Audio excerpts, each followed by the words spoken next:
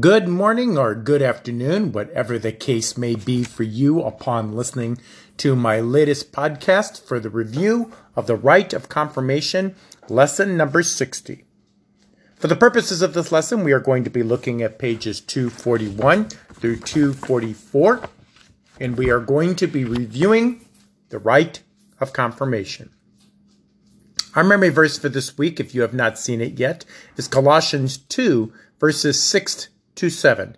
It is worth 37 points, and you are allowed to use whichever version of the Bible is easiest for you. We're not going to be a stickler on that going forward. Today's timeless truth: God has called me to be his own. And our lesson focus is that the confirmants will understand the content of the rite of confirmation and its place in lifelong discipleship. Read out loud with me, if you will, under number 60, Review the Rite of Confirmation, consider this, subtitled Journey of Confirmation. Let's read that out loud together. At the beginning of your confirmation instruction, you made a timeline of your life of faith from your baptism up to that point. Now it's time to look back at your journey of confirmation instruction, beginning from when you first started in class to where you are now. If you would go ahead and take a few minutes, go ahead and write down what the beginning of your confirmation instruction looked like all the way back in 6th grade with Mrs. Fritz, leading up to this final lesson that we are going to be teaching you today. Go ahead and pause the lesson and come back when you're done. Welcome back. Well, was that a walk down memory lane for you or what? Well, we're coming up to the final lesson here. And although I know most of you are not going through the official rite of confirmation here at Faith, I do know you will probably be going through similar rites at your respective churches that you attend. And of course, you know some of you have just recently been baptized, and we're still working on getting one of you baptized as soon as we're over the coronavirus. And this will be your confession of faith as well, not only at your baptism, but so you can commune at faith in perpetuity and become a communicant member of the church as well. So let's go on to the next paragraph after our subtitle in the light magenta color, the rite of confirmation. Before you actually receive the rite of confirmation, think about what you've done and learned from the beginning of confirmation instruction until now. Or around the timeline, write down and sketch some of these. Now, you can take a big sheet of paper if you like and use markers to make your timeline big so you can think about that. But I encourage you to do this activity so you can see what your spiritual formation is like. Obviously, I have no way of checking this if you actually done it, and you certainly don't have to. But it is a fun exercise to think about, especially if you're being confirmed at Faith Lutheran Church. Think about the descriptors of what confirmation class was like, things you did and said. Think about the big things you've learned. What were the lessons you learned from Mrs. Fritz and Mr. Yerk? And what were some of the big ideas I gave you this year? Some major events in your life that happened outside of confirmation class since you began. Maybe there was an unfortunate divorce in your family. Or maybe there was a new baby brother or sister born. List all these things, or think about these things now. And are there any extra fun things that you got to do with your class? Like the trip down to Key West, or any number of things you might have done that you had a lot of fun with. Think about those things, so you can understand the content and the rite of confirmation taking its place in lifelong discipleship. When you're finished thinking about those things, you can turn to page 242. Now, let's walk through the rite of confirmation. This learning experience mirrors the first lesson in this series. And I know you didn't do it because this is a brand new book this year, and we started at lesson 30. But it's still a good time to think back to that initial time that you started working on your Faith Alive curriculum last year. The rite of confirmation is, again, practicing speaking the parts that will happen during the confirmation itself. But it's also reflecting. It's reflecting on what your faith means. It's reflecting on what you believe.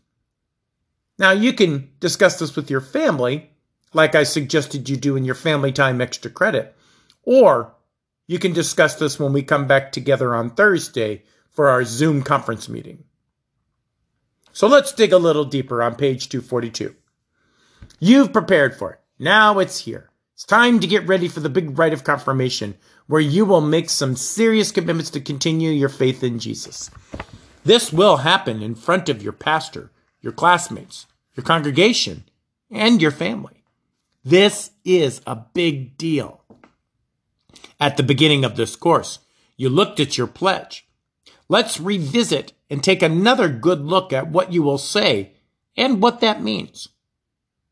Go ahead and work on this, and then when you get to an arrow, we're going to stop and we're going to take another look about what this means. Let's get started. First one. Do you this day in the presence of God in this congregation acknowledge the gifts that God gave you in your baptism? We all read the response together. Yes, I do. So let's pause here for a moment. What are the gifts that God gave you in baptism? Well, certainly they are forgiveness, life, and salvation that are yours through the means of grace. The means of grace, of course, being baptism, communion, and the Word of God. And the times that I preach to you and tell you what the gospel of Jesus Christ is for the forgiveness of your sins. But your baptismal identity is a big one. What is your baptismal identity? What is your new life in Christ going to look like? And how is that going to be reflected in a lifelong relationship with Jesus as his ongoing disciple? Let's continue. Do you renounce the devil? We all join together. Yes, I renounce him. Do you renounce all his works? Yes, I renounce them. Do you renounce all his ways? Yes, I do renounce them. Now let's pause here for a moment. What really does the devil want you to do? And how can you renounce his works and his ways in your daily life? I think this is a good time to reflect on how the Ten Commandments show us God's plan. Satan wants to destroy our faith. We renounce Satan's works and ways. In our baptized identities, we show that by clinging to God's word and striving to live according to God's plan for us and his creatures and his children. Let's continue. Do you believe in God the Father Almighty? Yes, I believe in God the Father Almighty, maker of heaven and earth. Do you believe in Jesus Christ, his only Son, our Lord? Yes, I believe in Jesus Christ, his only Son, our Lord, who was conceived by the Holy Spirit, born of the Virgin Mary, suffered under Pontius Pilate, was crucified, died, and was buried. He descended into hell. The third day he rose again from the dead. He ascended into heaven and sits at the right hand of God the Father Almighty. From thence he will come to judge the living and the dead. Now, you've been working through this course of study for some time. But did you remember that Jesus went down to hell to tell the devil to his face that he no longer owned your soul, but you belonged to Christ? Think about that. What a powerful thing for God to do, to let the devil know he no longer has claim on your soul. What a blessing. What a glorious thing to think about each and every day. Jesus' willingness to go to the very pits of hell to let the devil know he no longer gets to keep you. Let's continue. Do you believe in the Holy Spirit? Yes, I believe in the Holy Spirit, the Holy Christian Church, the communion of saints, the forgiveness of sins, the resurrection of the body, and the life everlasting. Let's pause for a moment and think about that with our arrow bullet point. Why do you suppose it's so important to personally confirm your belief in the creed during the rite of confirmation? After all, you probably say this all the time in church. Why is it such a big deal here? Well, the creed is not just something that belongs to worship, but it is also a personal statement of faith. Confirmation is saying that the creed, a summary of God's word, is your personal belief, and you'd rather die than renounce that faith. Let's continue on the top of page 243. Do you hold all the prophetic and apostolic scriptures to be the inspired word of God? That is the whole Holy Bible from Genesis 1:1 all the way to the last verse of Revelation? Well, the answer is, I do. Do you confess the doctrine of the Evangelical Lutheran Church drawn from the scriptures as you've learned to know it from the small catechism to be faithful and true? I do. Let's pause here for a moment and consider the arrow paragraph. Why is it so important for us that we take scripture seriously as the word of God and stick to the small catechism as being faithful and true? And what happens when people don't believe the word of God is true and when they don't have good guides to understand it? Well, without the word, we wouldn't know Christ. Let me be clear. Let me say that again so you don't miss it.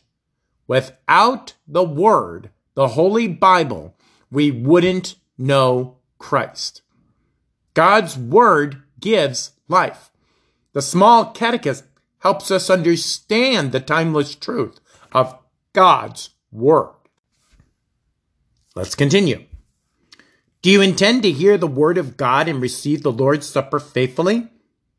Our answer is, I do, by the grace of God.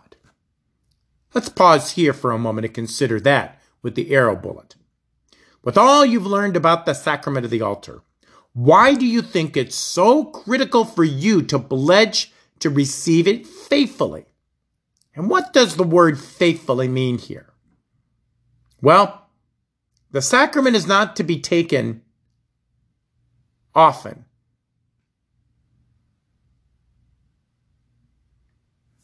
Excuse me, let me correct that. The sacrament is to be taken often. Because we receive the sacrament in worship, worship needs to be a priority of life. It's not to be taken lightly. So faithfully means as much as we can whenever it's offered to us. Let's continue. Do you intend to live according to the word of God in faith, word, and deed, to remain true to God, Father, Son, and Holy Spirit, even to death? Say, I do by the grace of God. Do you intend to continue steadfast in this confession and church, and to suffer all, even death, rather than fall away from it? I do by the grace of God. Let's pause here for a minute and consider our arrow bullet point.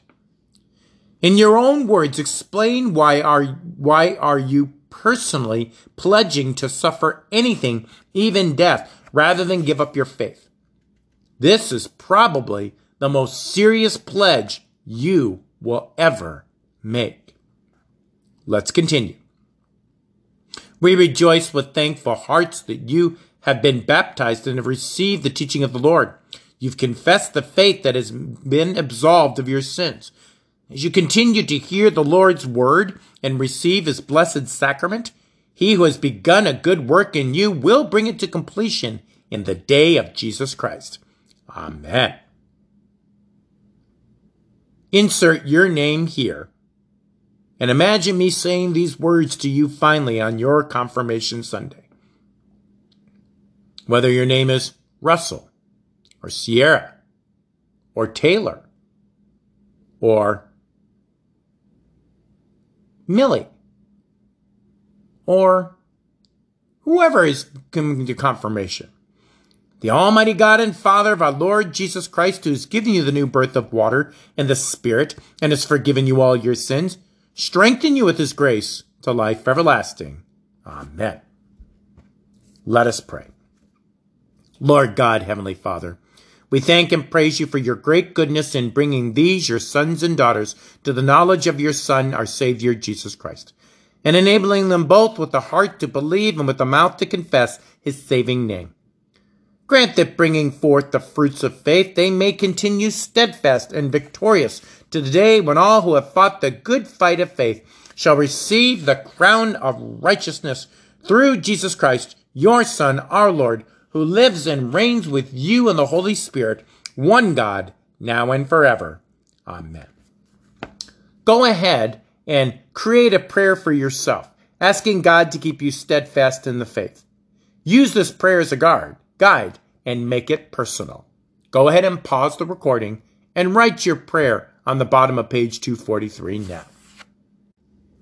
Okay, let's wrap this lesson up. The anti-diploma, top of page 244. The diploma is something you get at graduation.